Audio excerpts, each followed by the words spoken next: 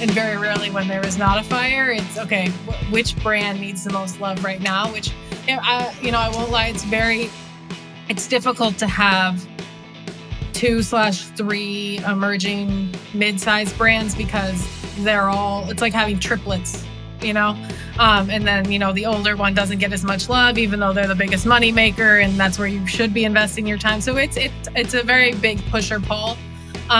But again, my roles really are just making sure that our portfolio is staying on track, and I can help in terms of driving those revenue and sales to where they need to be. So operationally, we can support, a bigger infrastructure as we grow. Welcome to the I Fired My Boss franchise podcast. My name's Dan Claps, founder and CEO of Franchise Playbook, a franchisor platform where we create, own, and operate dynamic franchise brands in the mobile services space. And my life's goal is to help people just like you fire their boss and become a business owner. And I'm Christian Dadulak, top franchise consultant and co-founder of Real Franchising, a leading franchise consulting firm. And together, we're on a mission to help people fire their boss, hire themselves, and live the American dream through franchise ownership.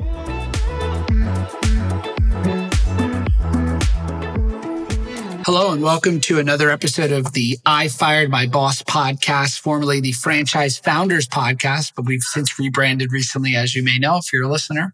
And we're so excited to have our guest on today, Madeline Zook, multi-brand franchisee, serial entrepreneur. She's doing a ton of things while also running a marketing and just maybe busier than me, which is amazing. I'm so excited to learn about her background because she makes it seem like she's not busy at all in the 2 times we've spoken so far.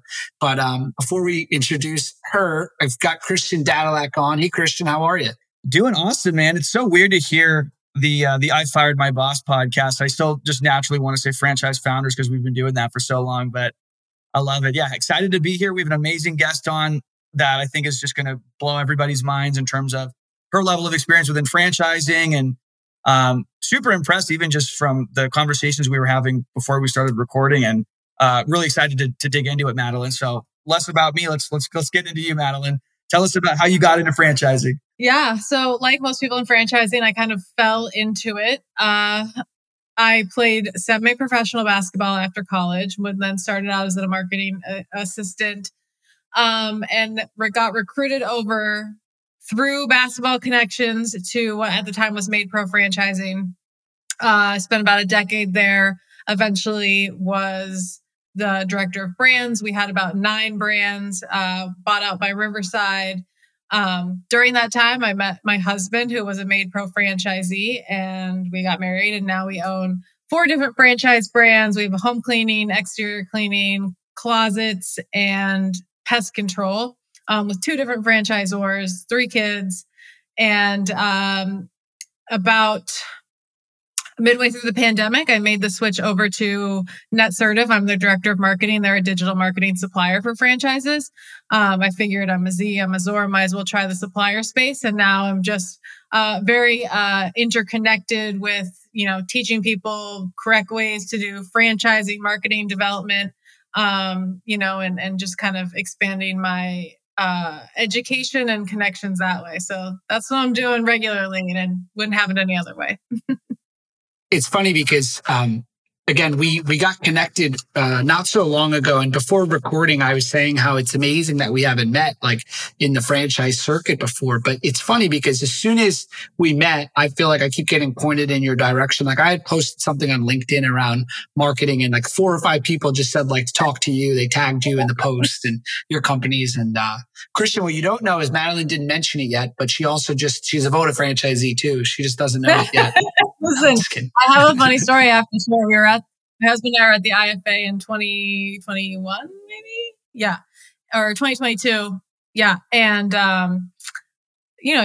we're out in one of the big fancy open bar dinners, and you figure you take your husband out to a franchise event and someone comes over and goes, you need to go get your husband at the bar. And you're thinking, who's hitting on him? Who do I got to fight? Or like he had too many tequilas and I got to go get him. No. He was over there with a 30 brands about to sign an FDD like at midnight because he was like, this is a great franchise model and let's just do it.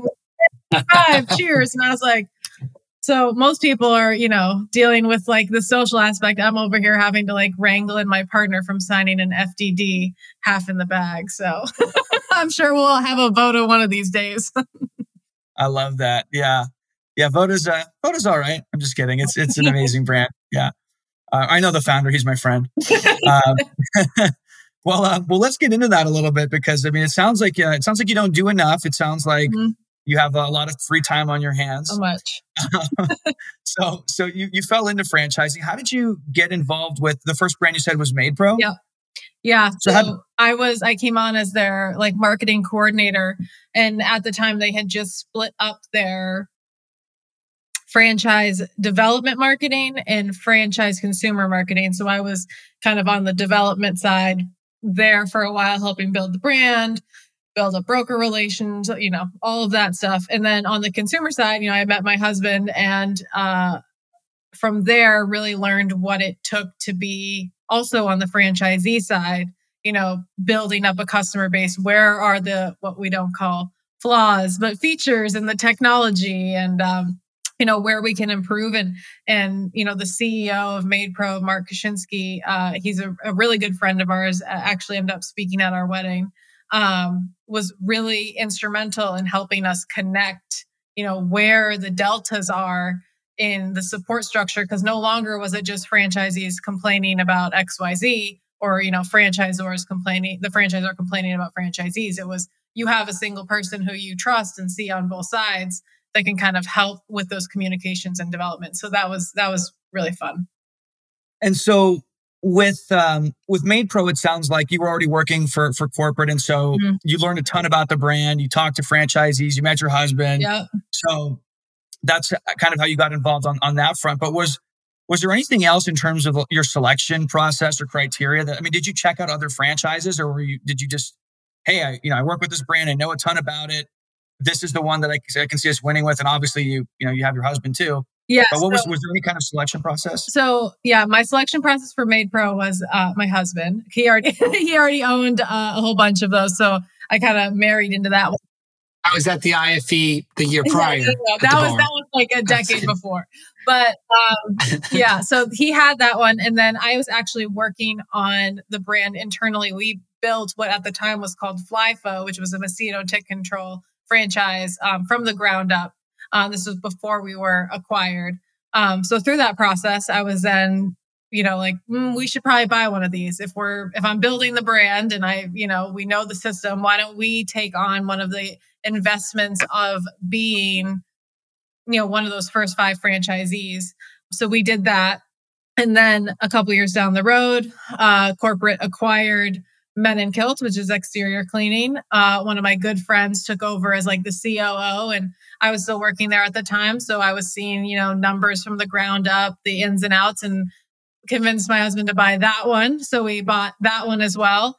And then most recently, I went out to lunch with Leo Goldberger from Home Based Franchise Brands. And, he was talking to me about this new closet franchise that he was building. It was doing well. Brokers were buying into it. And if brokers are buying into it, it's probably a good brand, right? So from there, I was like, that's it. I'm in, send me an FDD. And, he was really great. And we, were able to work out a deal where we own a pretty large territory in Pennsylvania. So we're super excited to, we're just a year in and we're super excited to continue building that. So while the selection process for me, I'm very type A, was just like, got it, good, go. We're trying to stay obviously relatively in the home services realm because our cross marketing fits really well together. So that's pretty cool. So you go to lunch, like he never probably thought you'd be a franchisee, nor did he. This is why, I was just telling to someone, I said, every networking I do, every single time works out. Every time. Yeah. You don't realize it at the moment. And I heard this quote and it was like, billionaires actually network more than anyone. That's all they do is focus on networking. And there's a lot more to billionaires than just networking. But like one of the things is they network like crazy. And so had you not gone to that lunch, you never probably would have been a franchisee with them. Exactly. I tell my kids, like, I would rather send you to a million interpersonal, communication skill classes than college at this point. Just because it really seems like, your business is built on relationships. Yeah, 100%. Yeah, we can have a whole discussion about that, I'm sure. But yeah, those soft skills are so critical, I think, with running a business. But okay, so you have the brands. So home services, there's a lot of cross marketing potential. Um, would you? And it also sounds like you got in with some of these brands at a pretty early stage when they were still relatively emerging. So what is your thought process there? I mean, why an emerging brand versus something that's established? You had the relationships, you had the connections, but was there any fear there? Or what would you say to people that are looking at an emerging brand, or what's the case for emerging franchises and getting in early? So I think that it depends on your goals and, quite frankly, your financial status, or not status, but your financial situation, I would say. A great thing about going into a bigger, stable business is there's more community support. They've pretty much seen anything that you've been through and can kind of help you out with that. Even if there's, a legal action or whatever, they've probably got the support system to either coach you through it, help support you financially, or, whatever it is. There's just more support and there's more proven structure. The good things about emerging brands is that you can really help build those operations and teach while doing, which I think is great. It's kind of like a rent to own situation. But again, it's probably going to come with more, I'd say, bumps in the road, a bigger investment, and a longer break even. So it took us, quite a few years to get our patio, which is FlyFo was rebranded to Patio Patrol, but turning a profit, because there was a lot of things that we just had to figure out on the fly. So it's important when you're picking your franchisees to pick those first 5 to 10, be very particular about them, because if you're just going to bring on anyone who will buy, there's a good chance that they could not be the right personality or financial fit during those times, where they could be, 2 or 3 years down the road. So, franchise 1 through 10 is not going to look the same as 10 through 50 and so on. So that's kind of what it takes for to be on the more emerging brand side. In terms of why we went, because we have two emerging, a mid and a large. And I would say with the emerging, we like to see the opportunity, and we're very good in terms of split roles in our marriage / co-ownership. So he is all operations and I'm marketing and sales. If I believe a brand can work, it's his job to make it go. And if he agrees that the infrastructure is there and, likes the culture and support system, then it's usually a green light there. So for the emerging brands, Causativity, we got opportunity to have a huge territory up front. And it's really on us to make that go.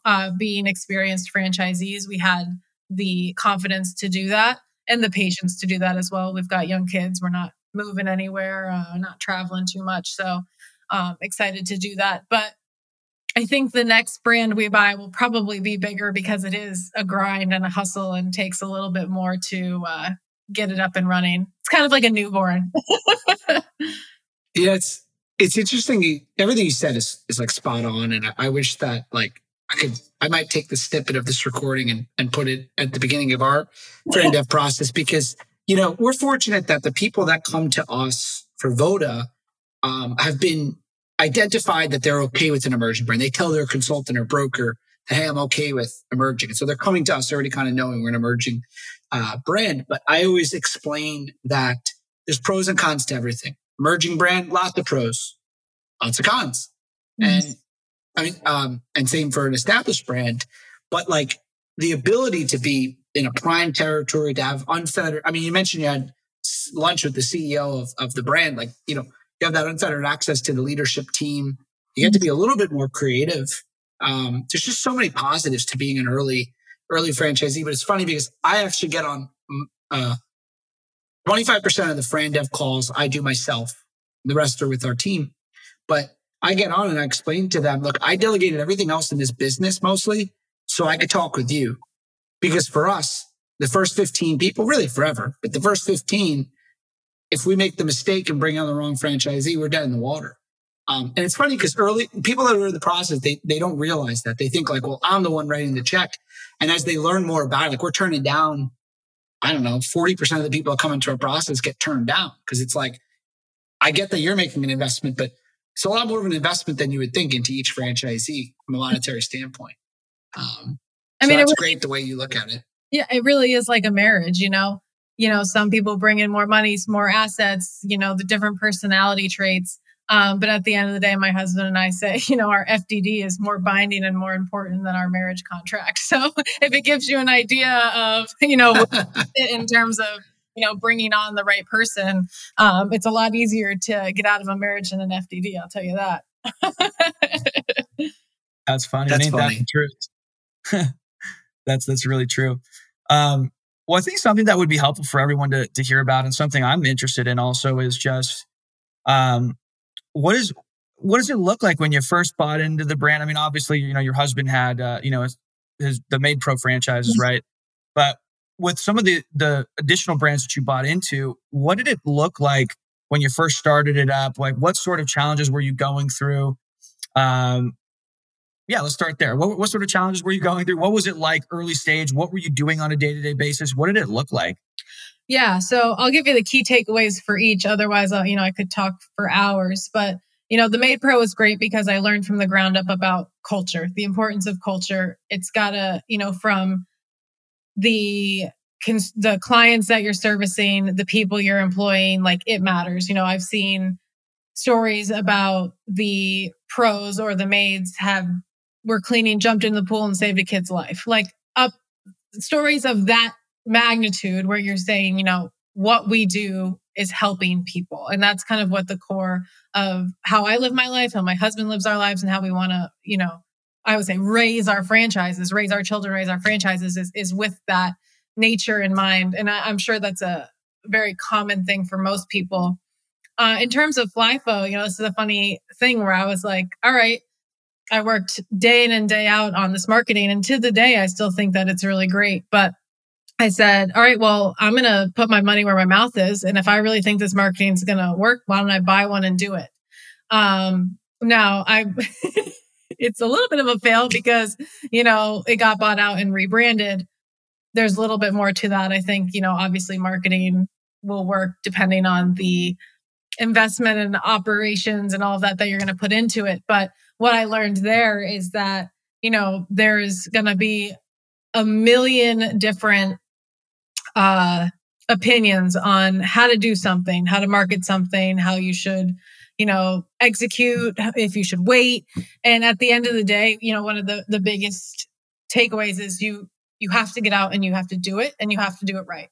I don't care, if you make some mistakes. I don't care if the marketing is not perfect, but you can't kick the can down the road for forever, So that was kind of the biggest thing is, all right, well, you kind of build in the plane as we fly. We had just built this franchise system. We were franchisee, I think, number 2. And it was, well, it's mosquito season. And if we don't go right now, we're going to miss the whole season. So let's do it. Let's do it on the fly and figure it out. And being able to be kind of nimble and flexible was super important. When it came to Men in Kilts, it was an established brand. We had acquired the US rights. I was still on the franchisor team as well as in the franchise development process for being a Z.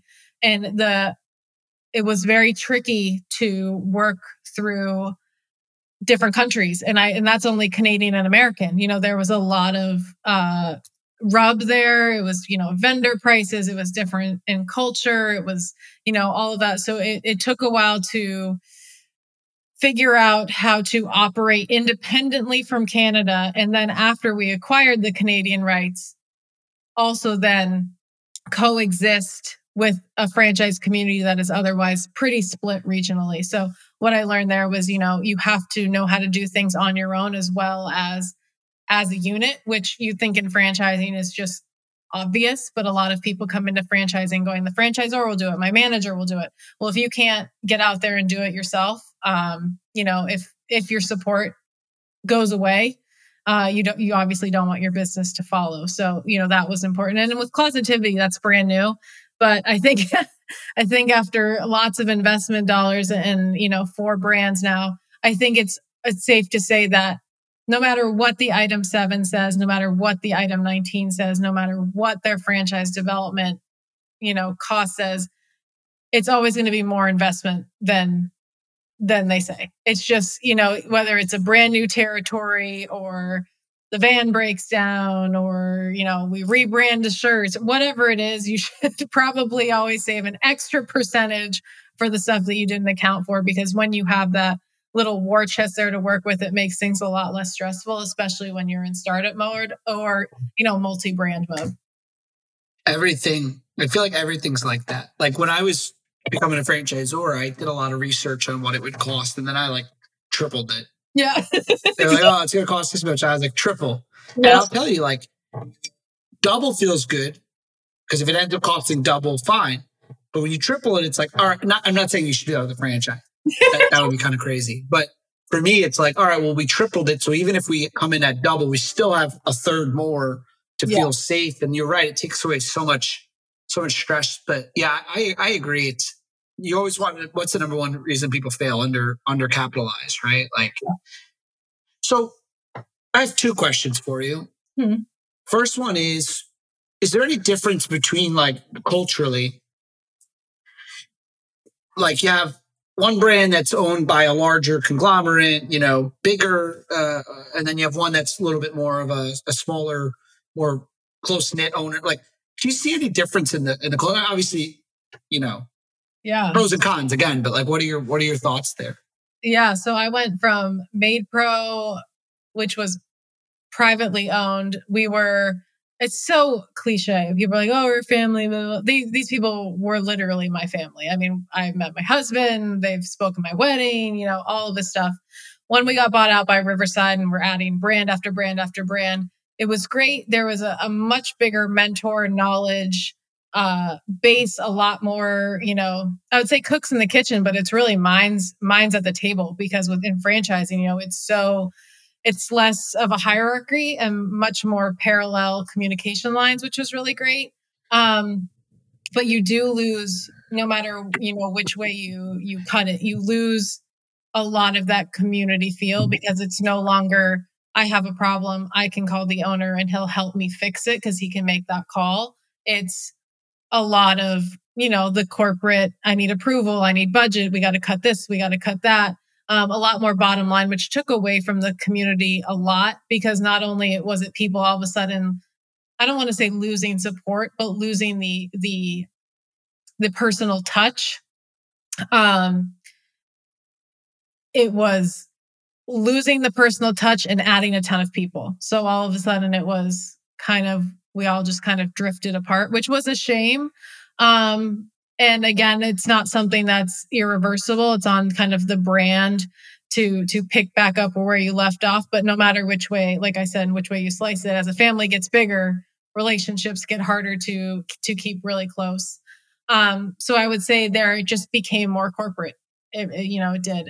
With the Closetivity, it is a much more intact. And now I've never worked for that franchisor, so I am a little bit on the outside. But you can tell now, we're kind of back to square one there, because they are just starting to build their community, starting to do, events or regional groups. And for me, it's kind of been there, done that. I'll see, I can foresee some bumps in the road. I can foresee which way it's going to go, or I wish they had this, it'll get there eventually. So it's kind of like we're in that gray zone of, we get a little bit piecemeal here or there. But yeah, I mean, the sweet spot only lasts for so long, and, nothing stays forever. So you have to figure out a way to build support and community regardless of size or, number of personnel.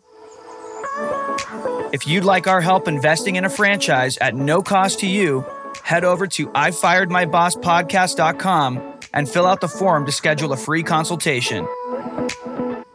So something you said earlier was when you were working on the marketing for, I think it was FlyFo, you said, hey, I'm going to put my money where my mouth is, right? And see how it pans out. Yeah. And I've had a lot of people as a consultant where people have come to me or gotten referred to me And these are, there you go. And there's been a lot of people that have come to me or gotten referred to me, or I've had conversations with someone at that I just met at a charity event or something like that. And it's crazy to me how many people, there's so many misconceptions, but some people think like, oh, wow, when I buy a franchise, do they like set it up for me and I just like buy it or whatever, and they like run it or they take care of all the marketing? And I'm like, well, no, it's still a business and you have to be the one driving the business. I think there's a lot of misconceptions there. And I think a lot of people, you buy a franchise because of the support and vendor relationships and the network and the mentorship, and you're buying a blueprint. But at the end of the day, you have to be the one to execute on that blueprint. You are the it factor. You're the driver of the business. But having said all of that, I am curious what your perspective is in terms of the support that you actually do get from the franchise. And every franchise says, we have the best support ever. We have the best franchisee validation ever. We have the best marketing support, done for you marketing. It's handled. How much of that have you found to be true? And obviously with some of these brands, you've come from the franchisor side, but how much has your experience been in terms of how much support have you actually received? And what did that support look like? What has been the most valuable support that some of these franchises have offered to you? So whenever someone says, we have a great support, we validate so well, I just say, prove it. Prove it. Because, that proof is in the pudding. I think support, and I'm going to like ruffle some feathers here, but I think support is subjective because it really depends on the person or that disc profile, that person, whatever your persona, because you could have your entrepreneur persona like myself and I got it good. I don't need, the everyday phone calls. I can problem solve. I can figure it out. But when I want support, I need it now, or I need you to listen when I find inefficiencies or a great technology that'll help. And, that's kind of what I would consider support. Whereas other people kind of want the daily phone calls. They need walking through QuickBooks. They want you to be there when they have a poor client call.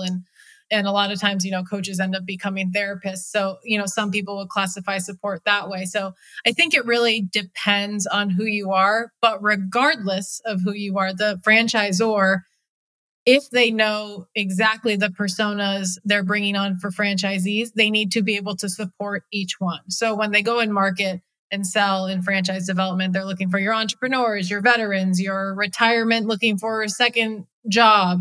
It's not only their job to know where they are, why they'll buy, who they are, what they want, but they also need to know how to support them, what they're looking for, what their love language is, for instance, because that being able to understand and fulfill that on a long-term basis is a great way to kind of practice what you preach in terms of wanting them to do that for their clients. If you want to increase the lifetime value of a customer, provide great service, get to know them, add additional services, refer them, all of that.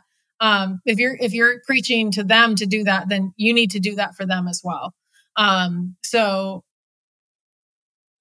support structures, coaches, everything is kind of a revolving door in franchising because your needs change with every, growth or additional service or a new franchisee.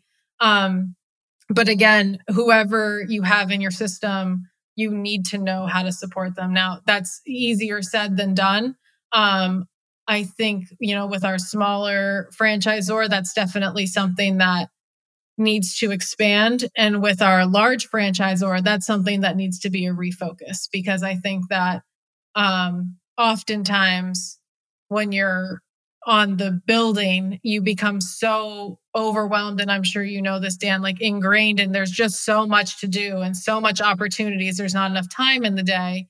And then as you get so big, all of a sudden everything revolves around the bottom line, and you lose the core of what's really building that revenue, which is people, which is your franchisees. It is your customers. It is your employees. So being able to always kind of refocus back to that, I would say is the most important, and something that I'm looking forward to both our franchisors continuing to do. Yeah. Yeah. It's interesting. I definitely am like a growth oriented CEO. I'm always thinking about growing and obviously keeping a great profit margin, but usually like when you start cutting anything around the people, it's always a short-term win and it's a long-term detriment, and you lose people and they leave. And I never really understand it because you see it every time, a new owner comes in, cut this, cut that. And it's like the 20 grand you spent on that a year was attributing to like all of this revenue that you can't really quantify. I don't know. I think that I'd rather grow than cut, but obviously still being effective and efficient with P&L. But so I have a question for you. You've learned a ton, multiple businesses, you're really super experienced, but like, what was like the fire my boss moment? Like, what was like the decision? Like, I'm done working for someone else, and like, that's it. Like, what was that moment for you? So, March 2020, right? Pandemic starts. Two of my three children are stepkids. So at the time I didn't have my own. I was, dating my now husband, and he had two kids, and I came down to visit for a weekend and just, hey, what's going on? See the kids, see him. And then the pandemic happened and my flights got canceled, and I was in Boston at the time and I was visiting in Philly, and the whole pandemic came crashing down and I never went home. So all of a sudden I went from, I have a boyfriend who has two kids and a couple states away, to holy shit, I'm a stepmom to two kids, and I now live with a husband, two kids, and two dogs. And I have a full-time job. So I think that was the moment that I realized very quickly, I want to be around for all of the moments, but I still want to have a career in franchising and being a franchisee focused first. Obviously, I also work in corporate, but being a franchisee and quote unquote, firing my boss, who was also my franchisor, was, I said, this is it, because I need to, at the time the kids were 1 and 3. So it was, I need to help make the daycare runs. I want to help cook, and I want to, I don't want them to always see their new stepmom walking out the door in a business suit and coming home after they go to bed. So I would say that was my moment. That's awesome. And so it's funny because you say, currently I work with corporate now. I have these different franchises. I'm sure there's people that are listening to this thinking like, how do you do that? How do you manage it? And yet you still have time to come on here during the middle of the day and hop on a podcast. You have your own podcast, which we can touch on. Yeah. How do you manage it all? I mean, what does your day-to-day typically look like now? Obviously you have the infrastructure in place with your teams and whatnot, but what does it look like, and how did you get to that point? Yeah, so it's a little crazy right now because our third child is 10 weeks old, so very much in newborn stage. I would say that the biggest advice I can give is a couple things. One is don't, over or just simply glorify being busy. I think people love, I'm so busy. And at the end of the day, busy means that there's always going to be something that's not getting as much attention as you'd like to give.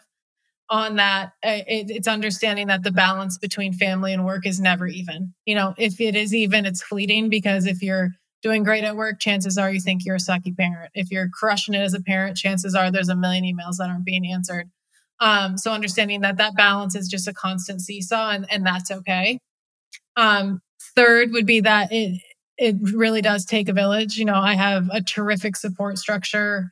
I have great friends, great neighbors, great family. So, that's also super, super helpful. And being able to say yes to help and ask for help is necessary, especially coming from someone who does not.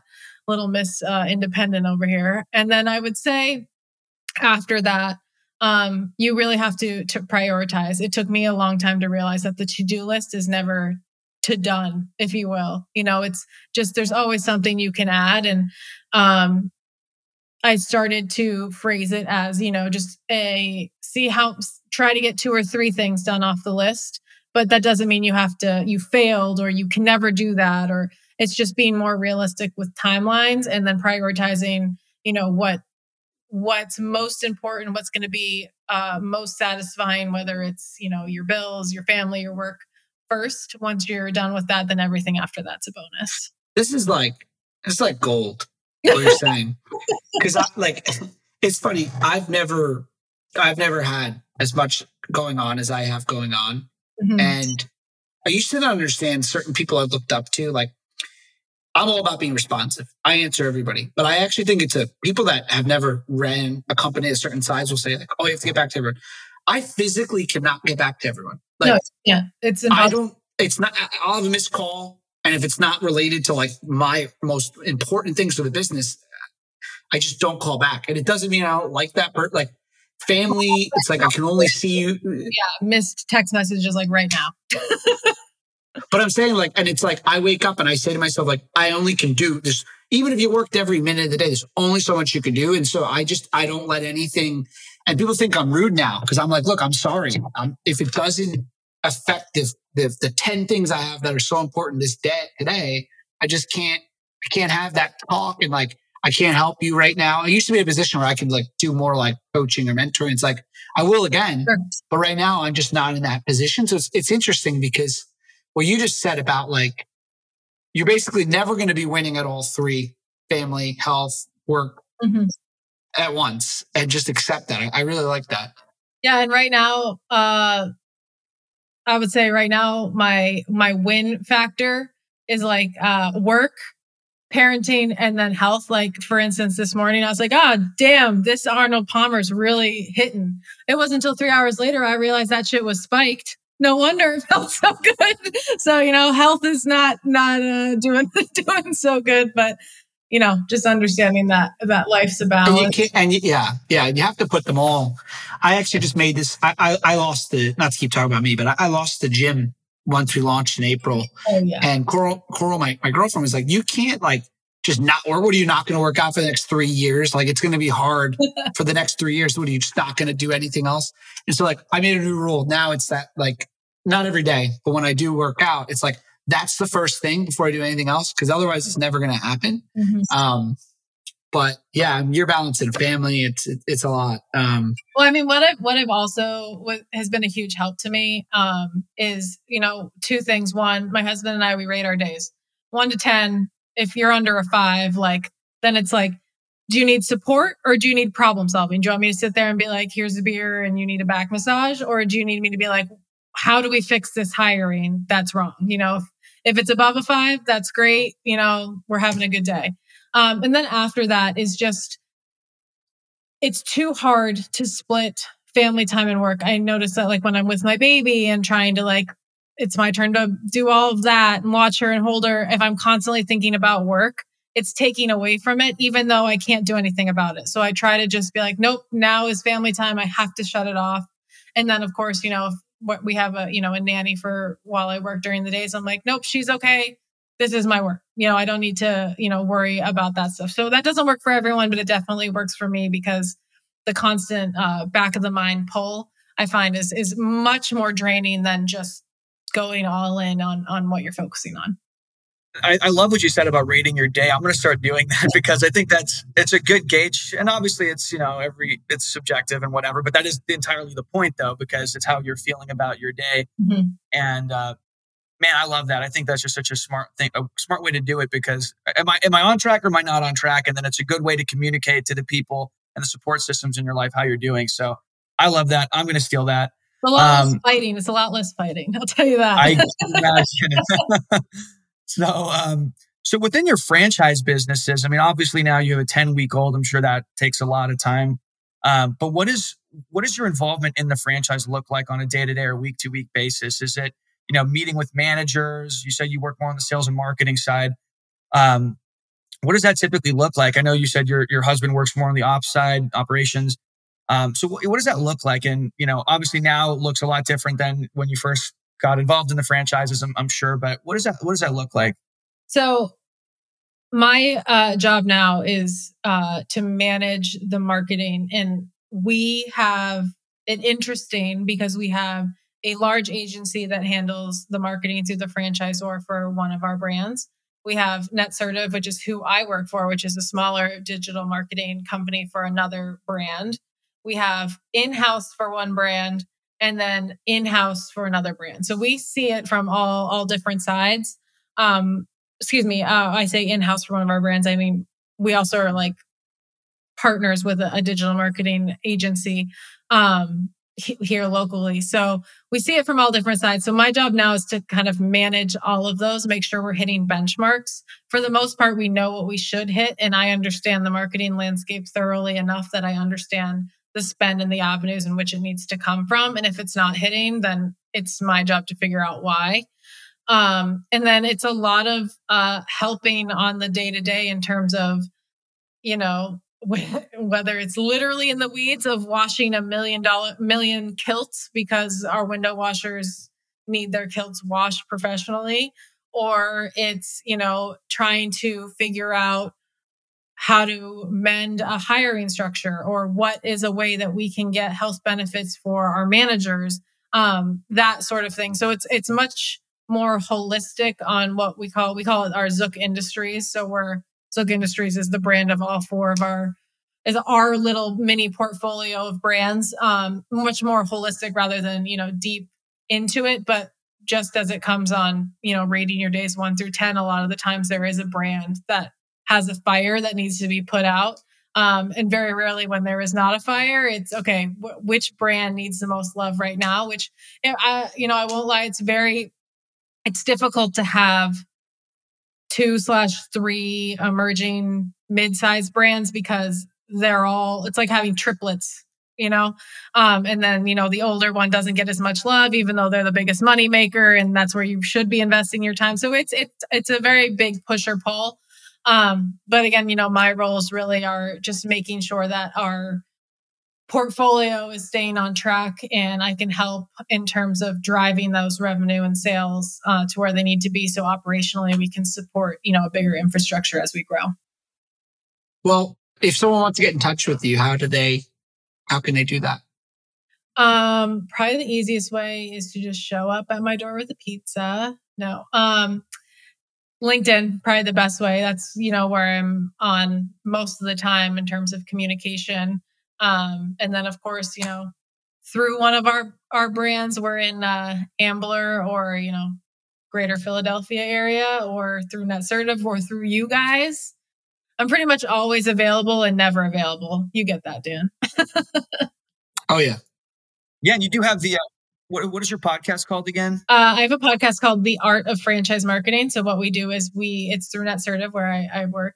And we interview brands and we talk about what's working, what's not working in the world of franchise marketing, both consumer and development, and see if we can't find, continuing trends and, start not only, giving the brands, some awareness and some insight into kind of what's going on behind the curtain, but also, connecting executives and brand leaders from those brands with each other. I love it. So basically, once Dan and I help someone buy the right franchise for them, we can send them to you so they can get their marketing dialed in. Exactly. We'll help them out. That sounds awesome. That's awesome.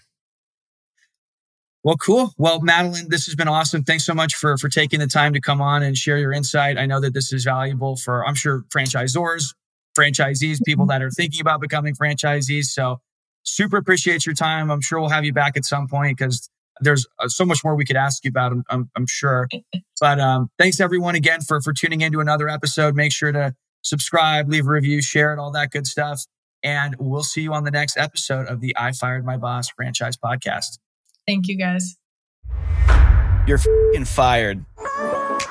If you want to say those words to your boss, make sure you head on over to ifiredmybosspodcast.com and fill out the form to schedule a no-cost consultation. And if you enjoyed this episode, make sure to subscribe, leave a review, and share with a friend who might also want to fire their boss.